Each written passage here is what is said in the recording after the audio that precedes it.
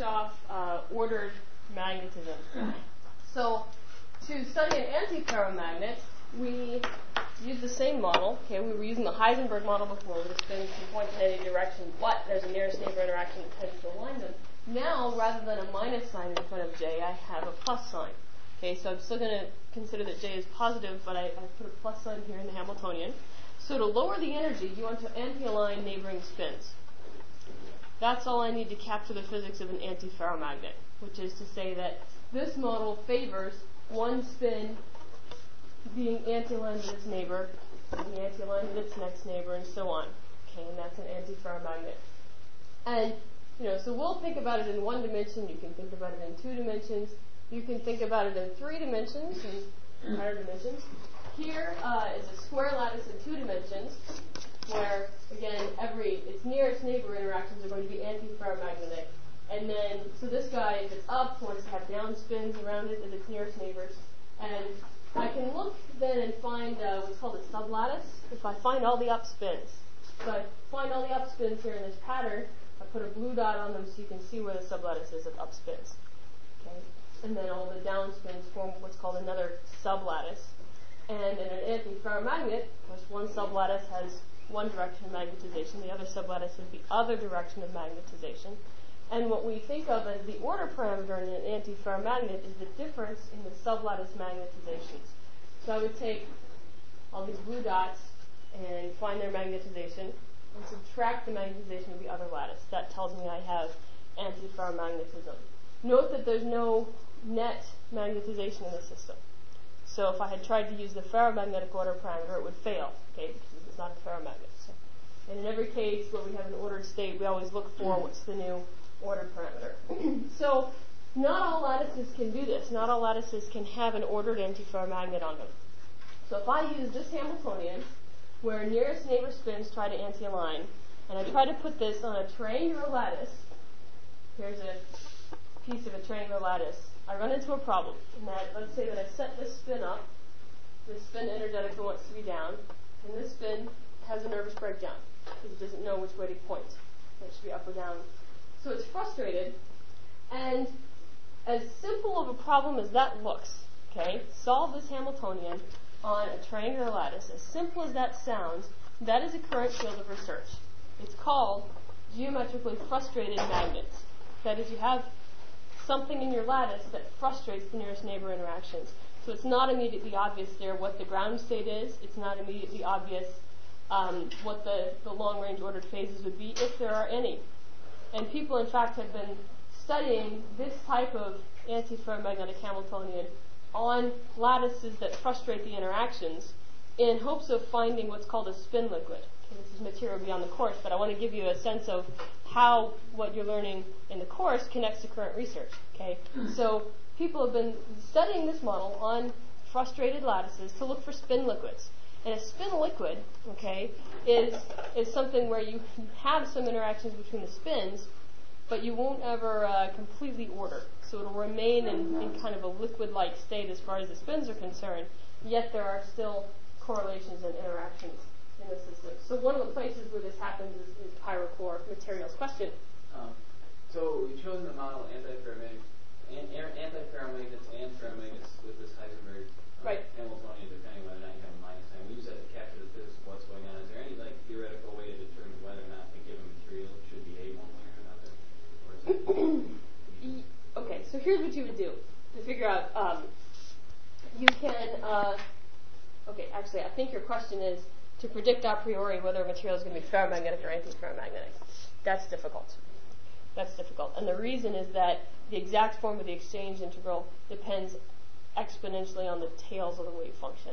So do people do that computationally? Yes, they try, but it's difficult because it comes down to a question of numerics, and it's numerics that sensitively exponentially depends on some parameter, so it's extremely difficult to predict. Yeah, very difficult to predict. Yeah. So in fact, what we look for instead is since there are at the phase transition, for example, there are critical exponents that are characteristic of one model or another. Okay, even though you may not have all the microscopic details correct, this model is enough to capture the physics of an antiferromagnet. So if you have those critical exponents, you use this model to describe the material. Okay. Sometimes you'll find a material where, in fact, the Heisenberg approximation is not good. Heisenberg means that you allow the spin to point in any direction it wants. Some materials are more like an Ising magnet. An Ising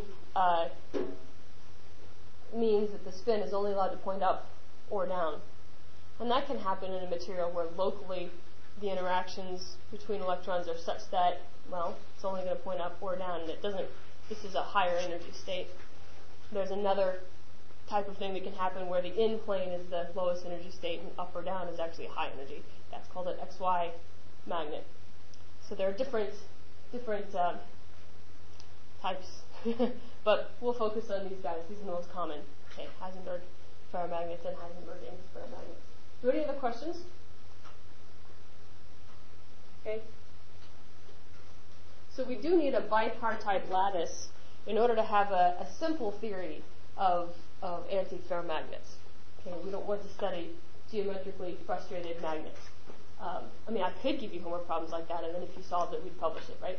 So lattices with simple antiferromagnetism are bipartite. They break up into sublattices, just like a checkerboard, okay, where every black has 4 red squares around it, and every red square has 4 black squares around it. And the nearest neighbors of the reds are only blacks. The nearest neighbors of the blacks are only reds. Same thing with the antiferromagnetic pattern. Okay, there's 2 types of sublattices here. The up spins create one sublattice. The down spins create another sublattice. So the point is that if you have a lattice that's bipartite like that, it can be broken up to where the nearest neighbors of one sublattice are always on the other sublattice. Then you can easily find a good antiferromagnetic ground state called a Néel state. So that was 2 dimensions. In 3 dimensions, you can also find bipartite lattices. So a cubic lattice can do it. You have to be a little bit sneaky about it. So here, red is up spins, yellow is down spins. And if I start here with a down spin, then each of its nearest neighbors are, well, down here, that'll be up. Over here, that'll be up. Over here, that'll be up. Okay? So now, if I move to this guy and look at its nearest neighbors, each of its nearest neighbors are down. If I move to here, each of its nearest neighbors are up. So I can do this on a cubic lattice. I can find a way to solve it. The body-centered cubic lattice will do this as well. Body-centered cubic, this is always a bit hard to visualize, but look at this cube here, which has the up spins defining that cube. Okay? And this site right here is in the middle of the yellow cube. Okay? That's the body-centered cubic lattice, where you have a cubic structure, but in the middle you put another atom. And that can be broken up into 2 interpenetrating cubic lattices. So if I took this yellow unit cell and repeated it as a cubic lattice, took the red unit cell and repeated it as a cubic lattice, but placed them relative to each other so that one is always the center of the other, that's a bipartite lattice. So the body-centered cubic lattice can become a bipartite lattice, where on one of the cubic sublattices you put up spins, and the other of the cubic sublattices you put down spins. Again, in this picture, this guy is meant to be the center of the yellow cube. Okay. Are there any questions about that? Okay. This is a face-centered cubic lattice, and it's not bipartite. Okay, so there's no simple answer to what an antiferromagnetic Hamiltonian looks like on that lattice. If you have a bipartite lattice, you can use what's called the Néel model. This is a person, Néel, and the first D is supposed to have an accent over it, but I'm not going to bother with accents if I'm going from max to PCs, and who knows what symbol was going to come out over here, right? So just so you know, the proper way to spell Néel is with an accent over the first D. So the Néel model for an antiferromagnet basically means do mean field theory like we've always been doing, but for an antiferromagnet, okay? So in the mean field case for an antiferromagnet, what we'll do is zoom in, for example, and the A sublattice has a net, let's look here at this one, this yellow spin here on the A sublattice has a net contribution from its neighbors, which are all in the B sublattice, the red sublattice, which is up. Okay, I spin on the B sublattice, and the net contribution from its neighbors that's down. Okay, so in both cases, I can say that there's an effective field on the A sublattice, which is due to any external field that's present. That's here, any external field that's present. Okay, but there's also a contribution from its neighbors. But if I'm looking at the A sublattice, its neighbors are on the B sublattice. Okay, so the effective field on the A sublattice is the external field with a contribution from the from the magnetization on the other sublattice. Same thing for the B sublattice. There's a contribution from the external field. Okay, also a contribution from the other sublattice. Okay, and the total magnetization, of course, I just add up the magnetization on. Excuse me. Put off these notes. Pass it out. Okay. So I want to look at the total magnetization. I just add the two, right? I have the two sublattices, A plus B, but in general, they're in opposite directions. Okay, so these are vectors generally pointing in opposite directions if it's an antiferromagnet, and if there's no temperature and no field, I know that in fact they're going to be opposite for a bipartite lattice. Okay. So it may look up here like some of the signs are not quite correct, but take into account the fact that one magnetization is actually opposite in sign from the other magnetization. Okay, and then you'll see that one of these magnetizations is adding the external field and one is subtracting from it.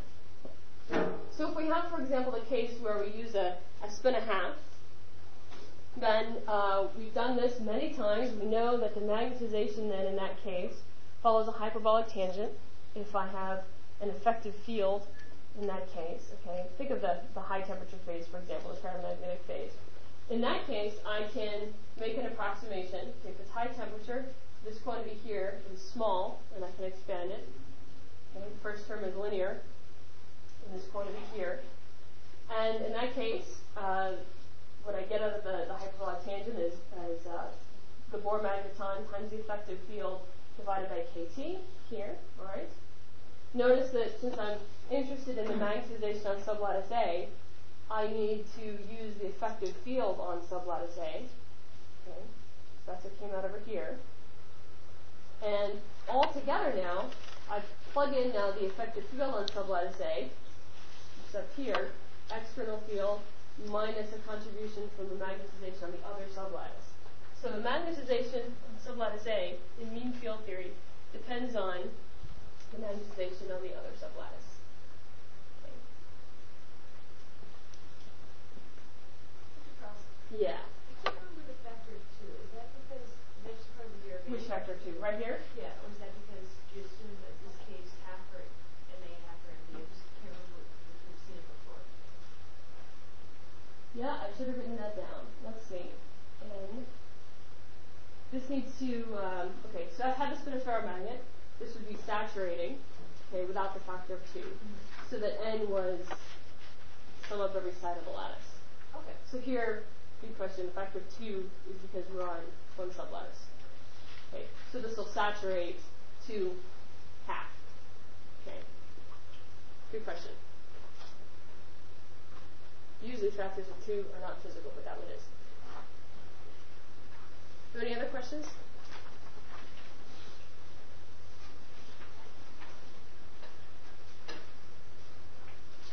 Okay, so we can look now, okay, this is what we just derived on the other side, that the magnetization on sublattice A depends on the external field and a contribution from the magnetization of the other sublattice. If I put in constants here, okay, just to make the algebra a little bit simpler, let me manipulate this a bit. What I'm after is a simple form so that I can look at the magnetization on one sublattice, the magnetization on the other sublattice, and an external field in terms of temperature. Okay. So use the Curie constant, okay, which is the number of sites in the lattice, the number of spins in the lattice, Bohr magneton squared divided by the Boltzmann constant.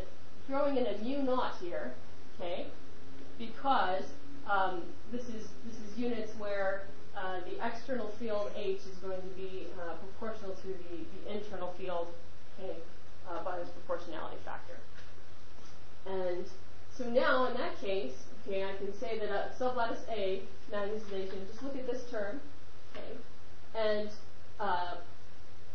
use this substitution, okay, to have H is the external field in these units.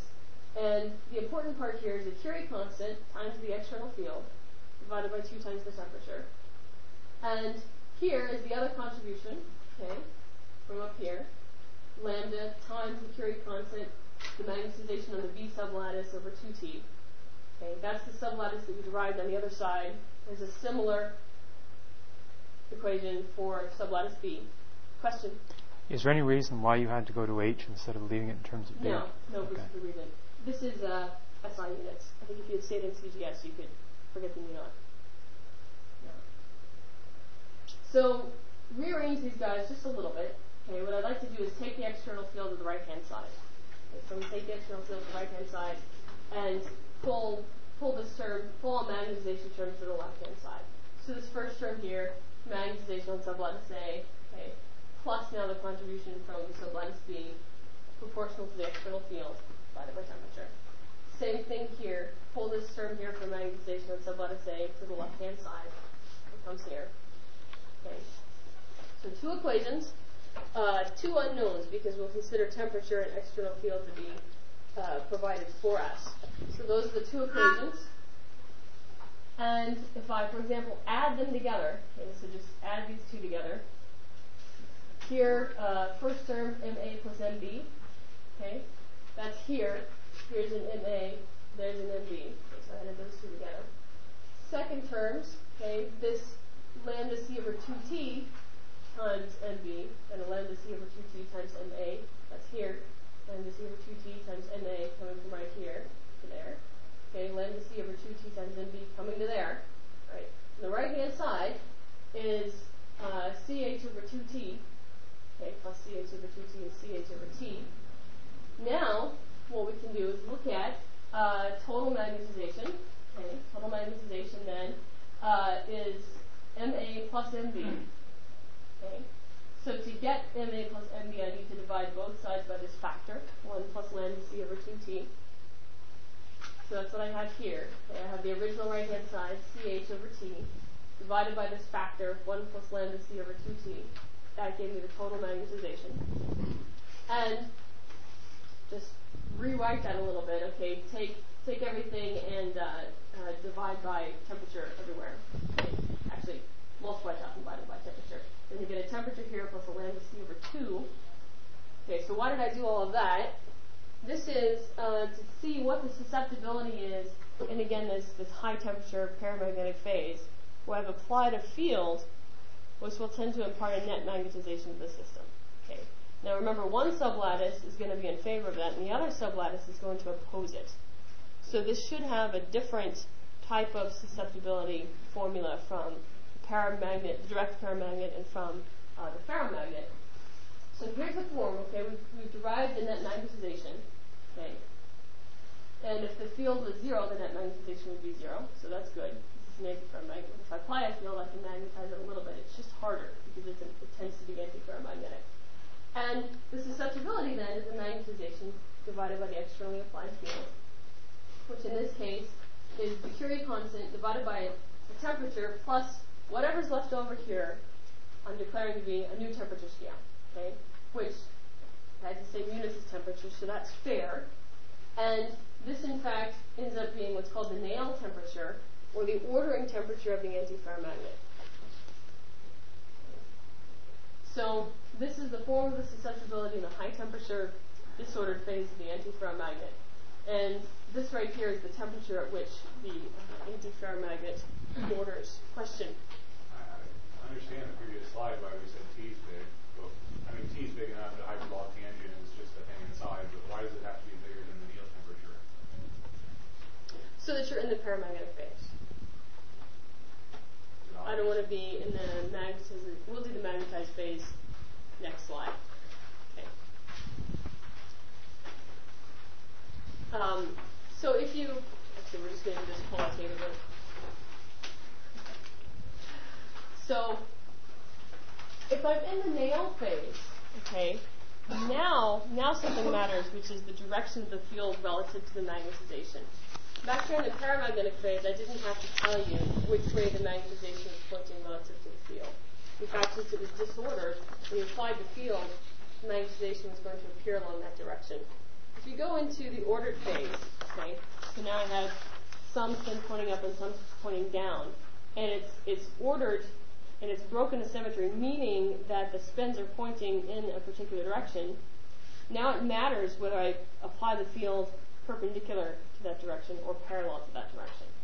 Okay, and you might imagine that if I apply it perpendicular to that direction, okay, spins on the up sublattice are simply going to tend to tilt that direction. Spins on the down sublattice are going to tend to do the same thing. Okay. Whereas if I did this the other direction, if I had spins on the up lattice and spins on the down lattice, I'll get a different phenomenon. Okay, spins on the up sublattice, well, they're already aligned if I apply a field that way. Spins on the down sublattice are going to be pretty frustrated by that. Okay, so here, okay, below the nail temperature, now I have to worry about the direction of the applied field. So we'll have two terms in the susceptibility. This is the first time we've discussed this.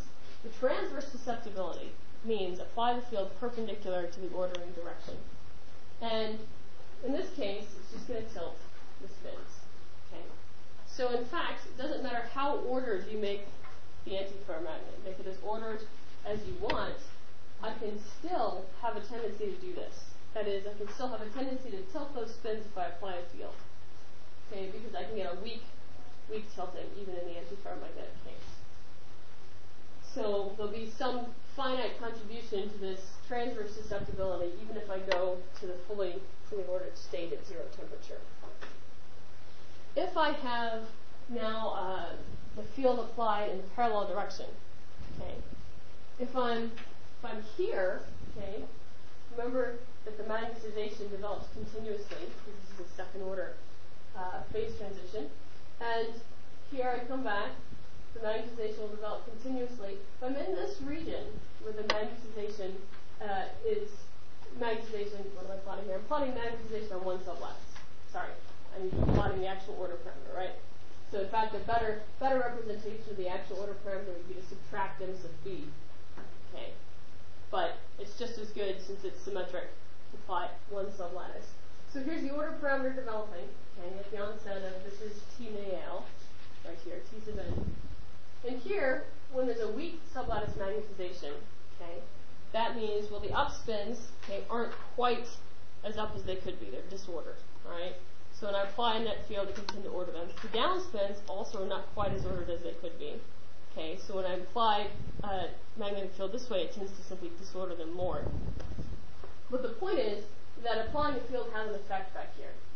Okay, it can do something to that state. It's not fully ordered yet. When I get here, and everything's fully ordered, okay, if the magnetization on one sublattice is saturated, let's say the up sublattice is saturated, applying a field does nothing to that sublattice. It's saturated. What more can it do?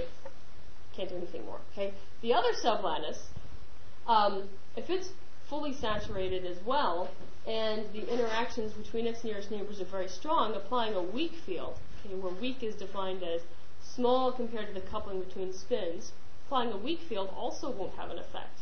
The interactions are far more important at low temperature. So that tells you that then it's actually, if you're applying a transverse field, you can always get some sort of susceptibility for an antiferromagnet. If you're applying a parallel field, okay, it's actually going to depend on temperature quite rapidly. That is, if you're down here at zero temperature in the ordered phase, it's going to be difficult to try to magnetize the thing, okay, which means there's little susceptibility to that. Whereas notice, okay, that as I approach, as I raise the temperature on the antiferromagnet and the spins fluctuate, as they get certainly beyond this point, okay, when they're in the disordered phase, I can't tell anymore. Okay, so these two curves do have to approach each other as they come to the phase transition point. Any questions about that?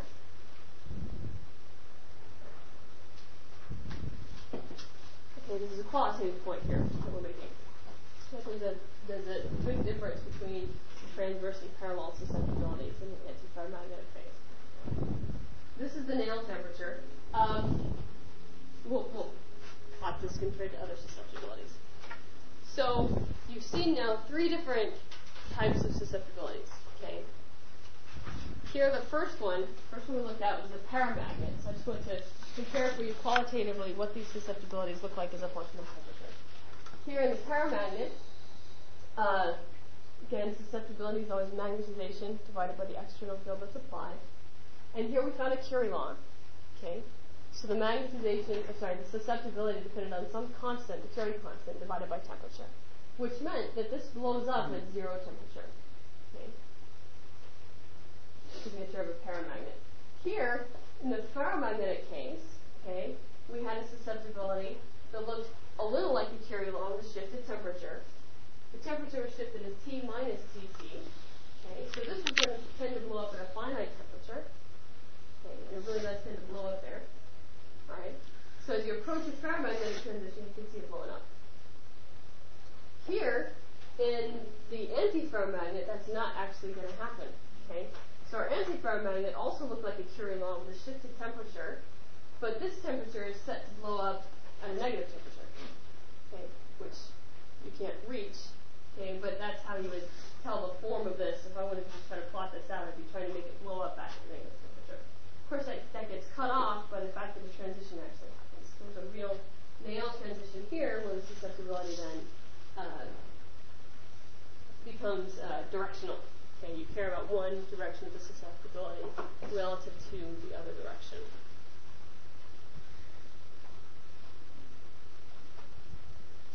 Question? You showed that the second order phase transition, it's a continuous transition, right? It is continuous. So that's not really a cusp, that's a... Okay. Continuous is probably a better way to describe things, because it's certainly continuous.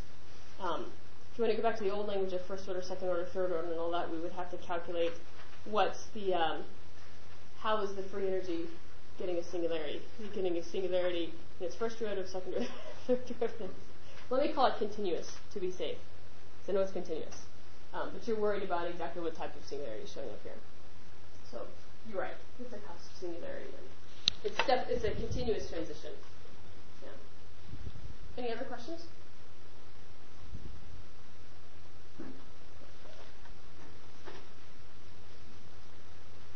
So just as we talked about the Goldstone mode of a ferromagnet, okay, remember a Goldstone mode happens anytime you've broken a continuous symmetry. So in the ferromagnet, the spins all tended to align in one direction. And then we knew by Goldstone's theorem, since we'd broken a continuous symmetry, there had to be some mode that was the lowest energy excitation in the system, that was collective, okay, that as you took the wavelength of that excitation to infinity, the energy went to 0, which is basically the following game. If you make a collective excitation in the system that's at a finite energy, I can find a lower energy one by doubling the wavelength.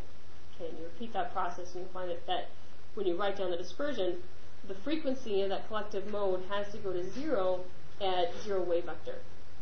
So that's part of Goldstone's theorem. The other is that you have a Goldstone mode. The other part of Goldstone's theorem is that you have a rigidity in the system. Okay. So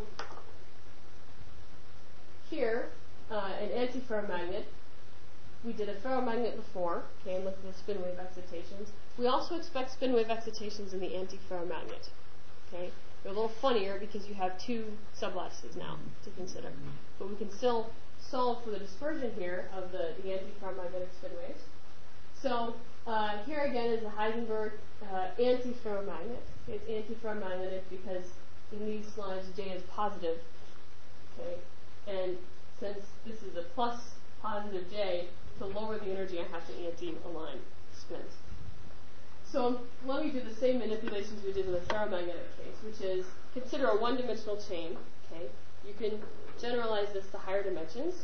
You just have to keep track of vectors, but it's a straightforward generalization. So we'll just do a single one-dimensional chain. And this notation here, when you see square brackets like that, okay, in solid-state physics, that means nearest neighbors. So sum over all nearest neighbor pairs. Or, for example, if you have a particular lattice, you sum over all bonds on the lattice. Okay. So that's what that means. And in the one-dimensional case, I can transform that sum, into a sum over sites, okay, where now I'm going to have S sub n dotted into its neighbor to the right, S sub n plus 1. Question? You know, the 2 did magically appear, didn't it, from previous slides? Don't worry about the factor of 2. Okay, I've put in a 2 here so that we get, at the end of the day, the right magnitude of the frequency. For some reason, people tend to put a 2 here. You can absorb the 2 into the j, and it won't affect the physics too much at the end of the day. So, yeah, this is inconsistent with my previous slides. Sorry. But the reason the 2 is now appearing is so that when I get a dispersion at the end of the day, it's what's in your book. Okay. All right, so you can go back to the rest of the slides and put a 2 in front of them. All right, so it won't affect the basic physics dramatically. So if we define the Hamiltonian this way, there's a 2 there. Now, here, okay, I'm summing over sites with an S sub n dotted into an S sub n plus 1. So these are the same, right? Those two sums are the same. So I summed over all nearest neighbor pairs. Here I'm also going to hit all nearest neighbor pairs in the following way. Go to site n and take its right neighbor. Okay, then go to site n plus 1 and take its right neighbor, and so on and so forth. Okay. So here, I've recast things a little bit in that I'd like to make things symmetric. Okay, I'd like to know what's the net field on S sub n. Okay, certainly S sub n cares about its right neighbor and its left neighbor. It's the exact same manipulation we did to the ferromagnet. Okay, just rewrite this sum as a sum over all sites. S sub n dotted into now its right neighbor and its left neighbor. Now I lost a factor of 2. Okay, so I think I'm consistent once I get this factor of 2 in there. So now if I define this, okay, as minus a half, and that's a half to get the entire, so I know I'm going to pick up the entire magnetic field on one end. Now if I sum over the sites, okay, mu sub n dot the effective field on site n, okay, writing these definitions down, then I'm looking for, this is by definition. Okay, so really this should have been 3 lines, right, for defined as. Now, take this as a definition, go back and look over here, and see what the magnetic moment compares to, see what the effective field compares to. Okay, so I'm going to define the magnetic moment, as usual for a spin, as minus g or magneton s. That's how we always define a magnetic moment. Now, look at whatever's left over, and whatever's left over is defined as the external field. Well, the effective field, sorry. So here's what's left over. Okay. What's left over depends on the coupling strength J, and depends on the right and left spins. And this is the entire effective field on one magnetic moment. So, in the same way that we looked at spin waves of a ferromagnet, okay, now that we have an ordered state, we have neighboring spins are anti-aligned. If I tilt one a little bit, okay, now it's feeling a field that's not quite parallel with itself. It feels an effective field from its neighbors, not quite parallel. So this guy will tend to precess, okay, which bugs its neighbor, which also starts precessing, which bugs its neighbor, which starts precessing, and so on. So you can send a wave down of precession just like we did with the ferromagnet. It's got a slightly different character to it because spins are pointing in different directions. Okay. But we can solve for the dispersion.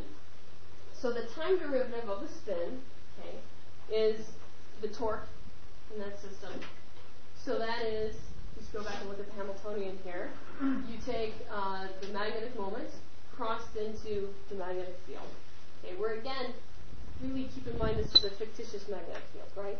It's appearing in the Hamiltonian as an effective field on a magnetic moment. So we'll treat it as a field, because that's how it's appearing in the Hamiltonian, but it's fictitious. It's just due to interactions of neighbors. So here, okay, now I can plug in these definitions again to find the torque equations. So I have a mu cross B. Mu, I said, the magnetic moment, was minus g Bohr magneton times s, so that's right here, crossed into whatever the field is. Okay, so here's the field, 2j over g Bohr magneton times one neighbor's spin plus the other neighbor's spin. Okay, all together, we get a minus 2j spin on site n. What I'm studying here is the torque on spin n. Okay, so the torque on spin n and that depends on spin in itself crossed into some of its neighbors. Okay. So this guy right here will have a torque on it depending on cross that vector with its neighbor and with its other nearest neighbor. Okay.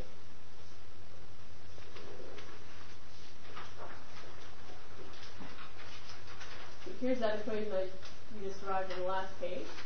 Okay, the rate of change in time of the spins is going to be minus 2j s sub n crossed into both of its neighbors. But we have two sublattices, right? So we have an up sublattice, we have a down sublattice. So this is going to take twice as many equations to solve as the ferromagnet did. Okay? So we'll have to study these torque equations separately for the up sublattice and separately for the down sublattice. So let me call A the up sublattice. Okay, so all up spins are the A sublattice. And the A sublattice I'm going to declare to be the even numbers. I can choose that. Okay, that is n was our index of where we are in the spin chain. Okay, I'm going to just declare that if it's an up spin, I said it was on an even site. The next up spin will be 2 sides away, which is also an even site. 2 sides away is also an even site. So I'm just going to reparameterize here so we keep track of where things are. That for the A sublattice, the index n can be represented by 2 times some integer p. You okay with that? I'm just ensuring that n is even. Okay, and then I stay on the up sublattice. You have to keep things straight. So looking at this equation here, what I'd like to do is break it up into its components. So here's the x component, here's the y component. Why don't I care about the z component?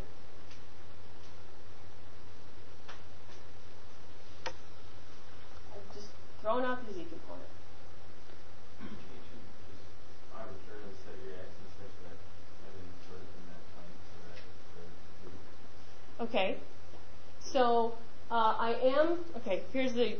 here's where I've set the z-axis. If this is the direction of the antiferromagnet, I have set the z-axis along the sublattice magnetization. Yes, so I've done that. Now that I've done that, why am I justified in throwing out any contribution from the rate of change of the z components? Yeah? You're assuming that S sub z is very large compared to S sub x and S sub y, and you're just setting it to a constant. Right. So I'm making a large S approximation here. I'm saying that the sublattice magnetization is so strong. Okay, so this is not going to be a great approximation if you're near the critical temperature. But if you're well deep into the ordered phase, I'm going to say the sublattice magnetization is so strong that when this tilts, it only tilts a little bit. So the main effect is on the rate of change of Sx and Sy, and there's very little effect on S sub z.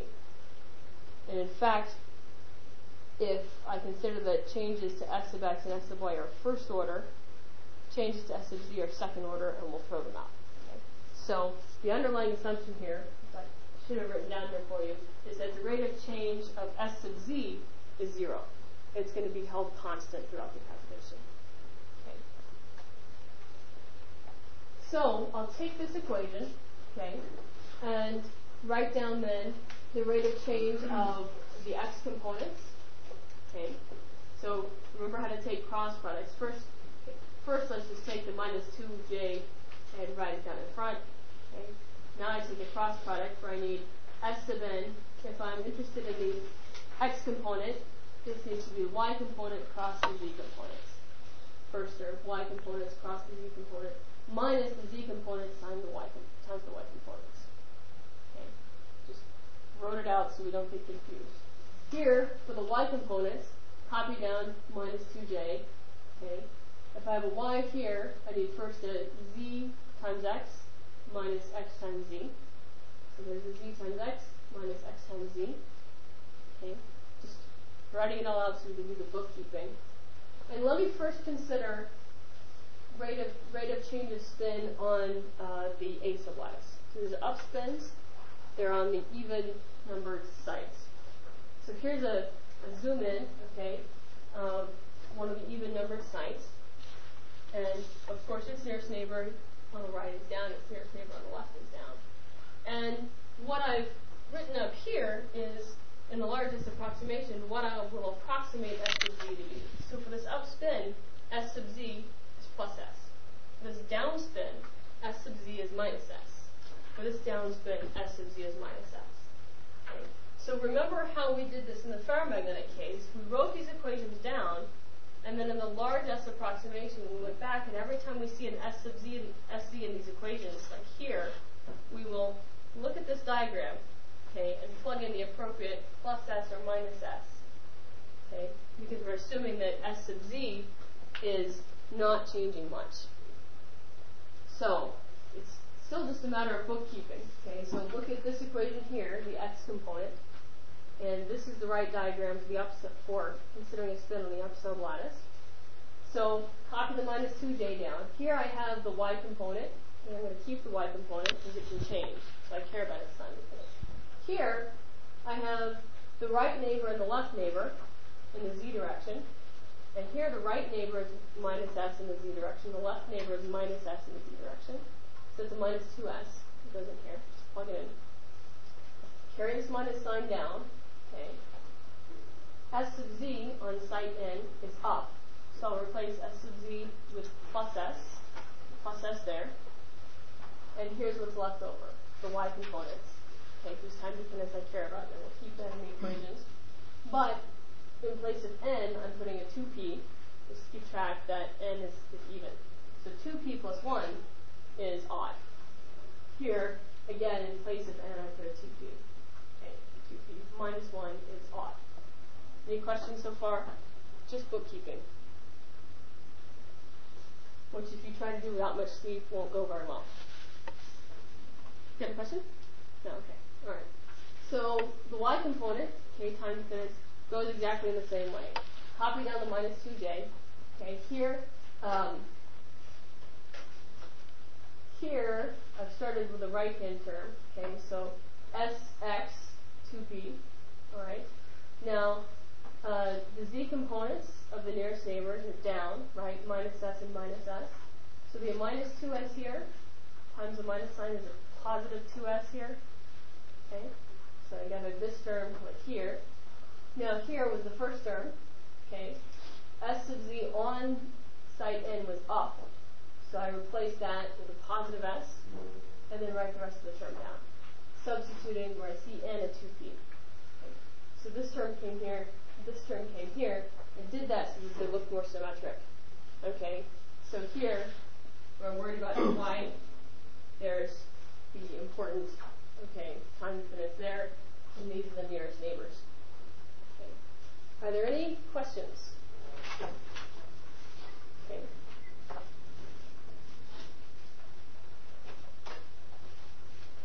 Here's the other sublattice. Okay. So the other sublattice, notice all these equations at the top didn't change, but now I want to concentrate on the B sublattice, which is down spins. Ah, shame on me. And no, that's okay. That's okay. Because n is now, it's not the same as the last page. N is now at a site 2p plus 1. Okay. So I can use these same equations, but n is 2p plus 1 because I'm looking at down spins. So here, okay, I'm interested in the time dependence of the x component at 2p plus 1. Okay, this is down spin. Copy down the minus 2j. Copy down the sy, which n I requested 2p plus 1, so on an odd site. Here, nearest neighbor z on both sides. Okay, so this nearest neighbor z on the right is plus s. Nearest neighbor z on the left is plus s. S plus s is 2s. There it goes. Here, okay, the spin itself at site n, its z component is minus. So I put in here a minus s, minus minus is plus. Then I write down what's left over, plugging in, n is 2p. Okay. 2p plus 2p. 2p, here should be 2p plus 2.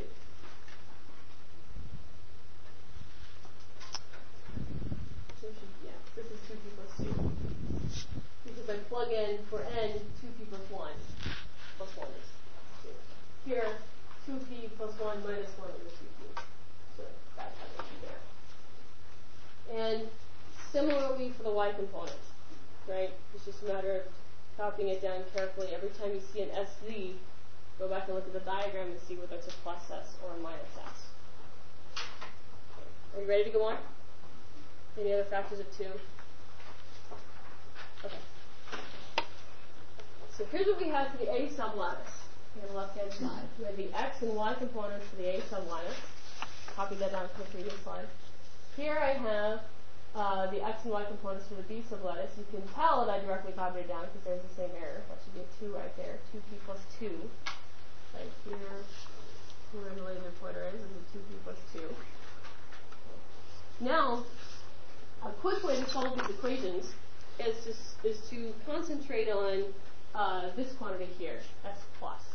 I could do the same thing for s minus, right? I can form what's called an s plus by taking the x component of the spin plus I times the y component. I could form an s minus by putting a minus sign right there. Okay, so choose one, and choose your favorite. We're going to do s plus. And if I form this for both sublattices, okay, what I can do over here is add these two equations as add this equation plus I times this equation. And then go back and find all the s pluses. Okay, it turns out it will all be in terms of s pluses. Same thing here for the B sublattices. I can take this equation plus I times this equation, go back and find now factors of s plus everywhere, and they'll all be s plus, and we'll get this equation. Okay, so let's see if we can follow the algebra for at least one of these guys. Here, okay, on the A sublattice, that's these equations. So what I did here on the left-hand side is d by dt of sx plus isy. That's going to be an s plus. Okay. Here, minus 2j. Let's see, minus 2j. There's an s and an s everywhere, so pull the s out. Okay. Now here, if I was taking this equation, okay, plus I times sx here, okay, so I took top equation plus I times the bottom equation, okay, then I'd have an I in terms of the x component, which means I'd have an I in front of s plus. So here's what I have, an I in front of s plus. The y component came from this equation. Same thing here. I'd have again an I in front of the sx's. If I have an I in front of sx, I need to have an I here in front of s plus. Same thing for the B sublattice. Okay. Yeah? I think for B sublattice, the next, it's not minus 2s, but it would be plus 2s. Where? At the right, down. This one? Yeah. You think this should be a plus 2s? Let's go back and look.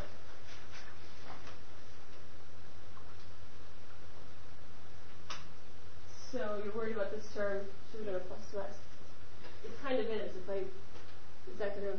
No. You still want to be a plus inside. All right. Let's see what happens. So here, the y guy. So carry down the minus 2j. Okay. This term is going to lead to here. So copy down the sx, and then the z nearest neighbors are plus. I see. So the minus 2s there. Okay. Good. So here we are. All right. What do you want to do next?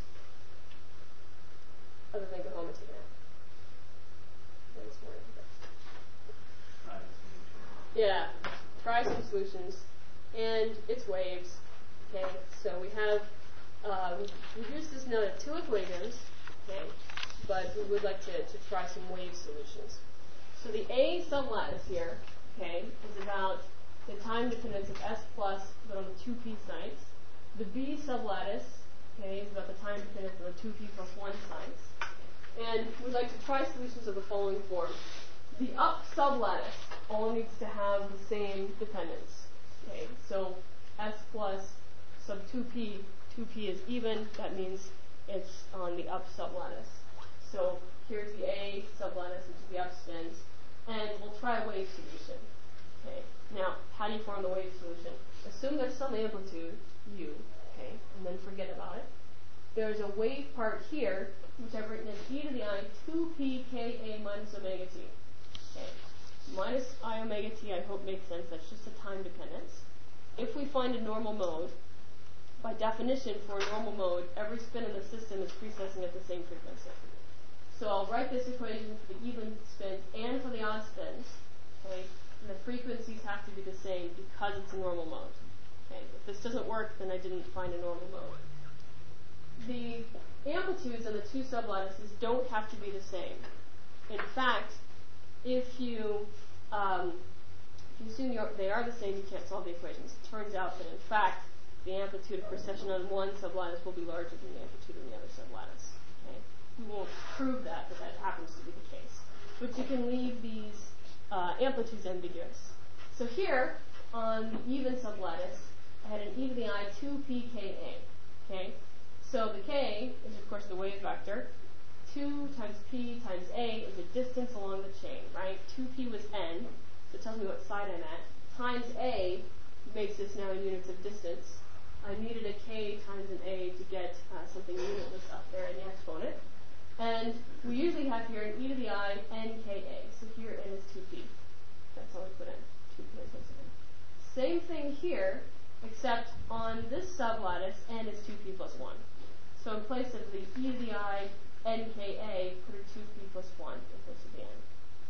That's how I formed them. Question? I assume that the 2 should be inside the parenthesis there. Are you sure? Yes. 2 should be, yes, it should be. Thank you.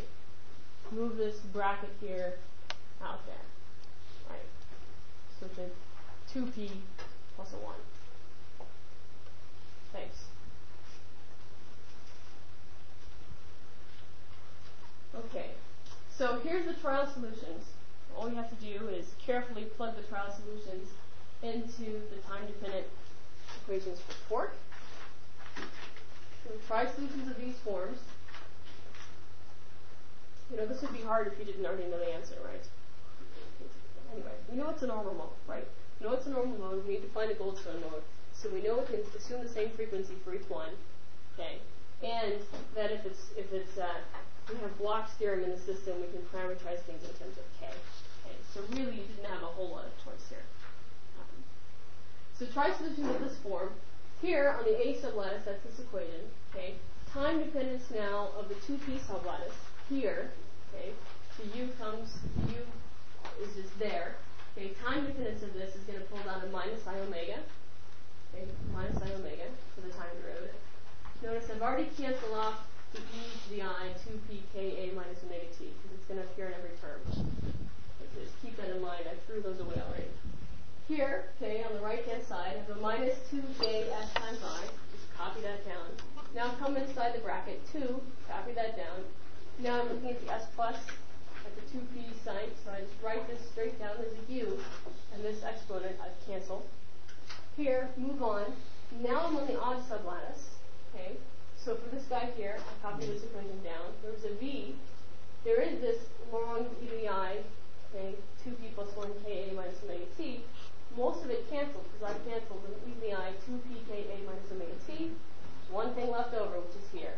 Okay, this is an e to the I ka. There it is, e to the I ka. Okay. Move on to the next one, 2p minus 1. Okay, so look here and pretend we had a 2p minus 1. And again, the v is copied straight down. Copy the exponential, but this should have been a minus 1, okay, in this term.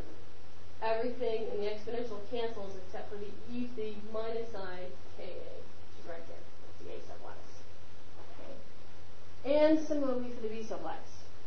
Okay, so do the same stuff for this equation here on the b sublattice. Cancel the exponential terms. Okay. Now, what happens here? We have v's, okay, which are amplitudes that we left ambiguous. We have u's running around that are amplitudes that we left ambiguous. Okay. One way to solve this set of equations is to set v equal to u equal to 0. Right? That's a solution. It's trivial. Didn't tell you anything. Right? It just means nothing's happening. Okay? We'd like something to happen. And for something to happen, what you have to do with this equation here is, set of equations, sorry, is pull the u, okay, over to the other side, and make this it is a homogeneous set of equations. That is, if I took this term to the other side, the right-hand side depends on u, depends on v, the left-hand side is 0. If I pull this to the other side, okay, and combine this v term with that v term, I have a term with v, a term with u, left-hand side is 0.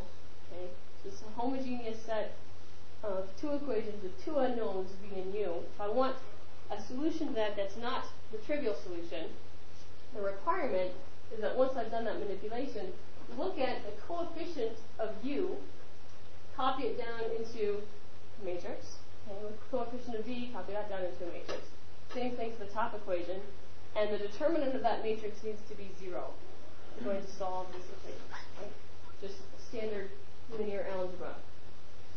And so in this case, okay, so what I need to have happen here is I need to gather here, we're gathering the u terms, okay? So we gather these u terms. I have a 2 times a 2, okay, which is a 4, js, let's cross off a minus I, okay? Here, take this to the other side. I have a minus I omega u, okay? Cross off one of the minus i's, I get a minus omega. Okay, just a manipulation there. What's left over here, right, e to the I k a plus e to the minus I k a is a cosine. The two cosines is a 2 times a 2js gives me a 4js. Okay, now just crossing off the minus I. Imagine a minus I out in front here. Okay. Same thing for the other equation. Okay, gather up the terms, write down. This was about the u component, so this one also needs to be about the coefficients of u. Coefficients of u in this equation, well, we'll have a 2 cosine here. Okay, so there's cosine. 2 times 2 is 4 js. Okay, and so on. So now I take the determinant of this equation, set it to 0. The reason we do that is that's the requirement for non-trivial solutions. That's a constraint on the frequencies if I want to have non-trivial solutions. So multiply these two together, subtract those two, multiply together. So too many manipulations at once. Let's see here. We're going to get 4js squared minus omega squared. Okay. Then minus 4js squared. Yeah? We'll just, never mind. No, ignore what I said. No, well, it is a quadratic. No, it is. No, ignore it. It is a quadratic, but I skipped too many steps. I shouldn't skip that many steps. Okay, so let's take the determinant of that matrix. So I'll get a 4js minus omega times a 4js plus omega. Okay, this is the diagonal term minus the other term, the 4js squared cosine squared equals 0. Okay. So 4js squared, cross terms cancel, minus omega squared, minus 4js squared, cosine squared equals 0. Okay, so now omega squared, take the omega squared to the other side, right? So omega squared equals this, right? Okay. Now I can take the square root of both sides. So that omega squared is stuff on the right. So square root of both sides. Square root of 4js squared is 4js. Okay, this guy, 1 minus cosine squared, is a sine squared. When I take the square root of the sine squared, I need to put on absolute values. Okay, the sine can go negative, but this is a dispersion.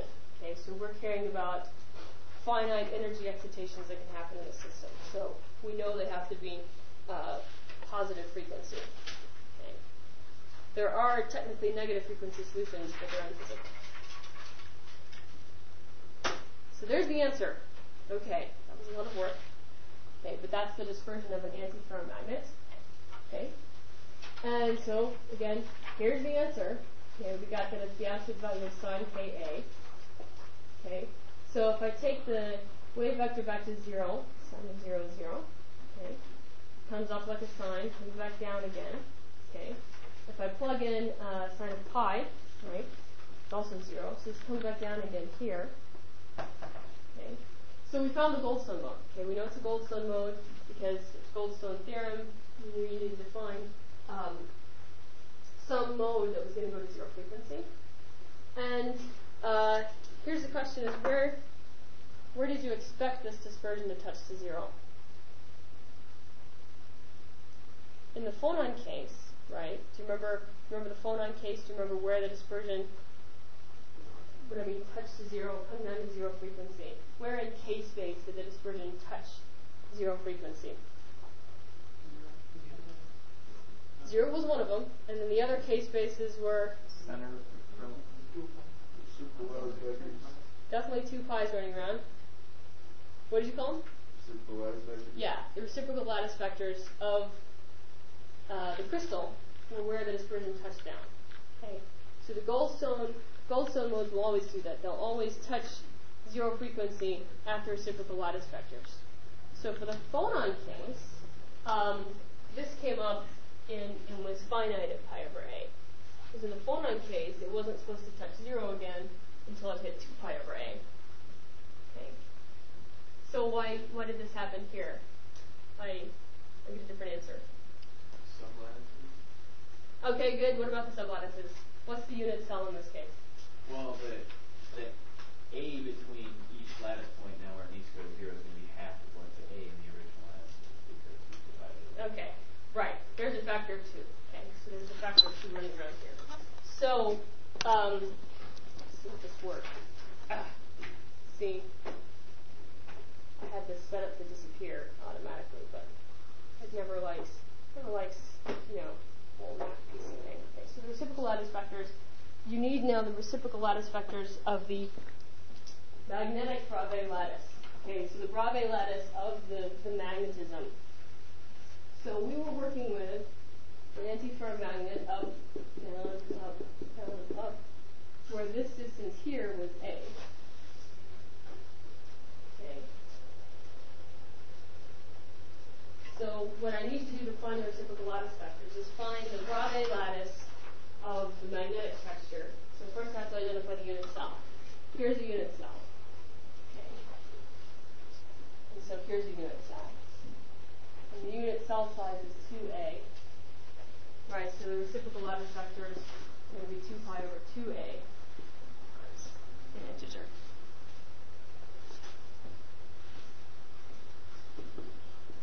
So pi over a times an integer, and the first one is a pi over a. So this guy has to touch down at pi over a.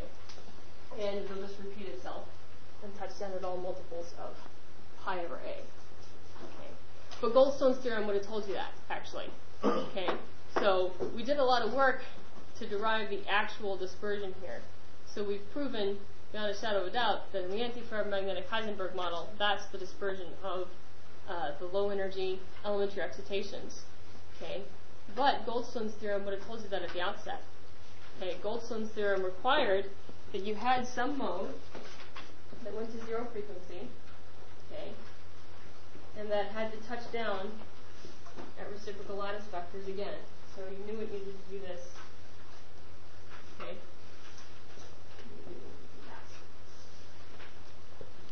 Any questions? Yeah. Is this for all temperatures in the antiferromagnetic or is this only for above the Néel temperature? Low temperatures. Only low temperatures. Low temperatures. So we can only use Goldstone's theorem if we've broken the symmetry. And you break the symmetry in the low temperature ordered state. The high temperature state is disordered and doesn't break any symmetries. The low temperature state is the antiferromagnet, where the antiferromagnet has had to choose a direction in space. Okay. And then we're looking at the spin waves of the ordered states, which look kind of like this. Okay. Okay, the Néel temperature is the temperature at which the antiferromagnet orders. That's right. So less than that? Less than that. And in fact, we made a large S approximation, so you probably want to be pretty deep into the ordered state. I would question this approximation if you're just below the Néel temperature. I would go maybe a tenth of the Néel temperature. Yeah. There was a question back here? You got it? All right. Well, I'm confused, but I don't know how to ask a question right. Fair enough. Fair enough. Okay. Any other questions? All right. See you on Thursday. Remember, there's homework due Thursday. Do you have your standard help center hours today? Your standard help center hours today and tomorrow? Yes. Okay. Yeah. Was there something about a room? Okay, but wasn't there an issue? Oh, he rescheduled the room. He rescheduled his end. Okay.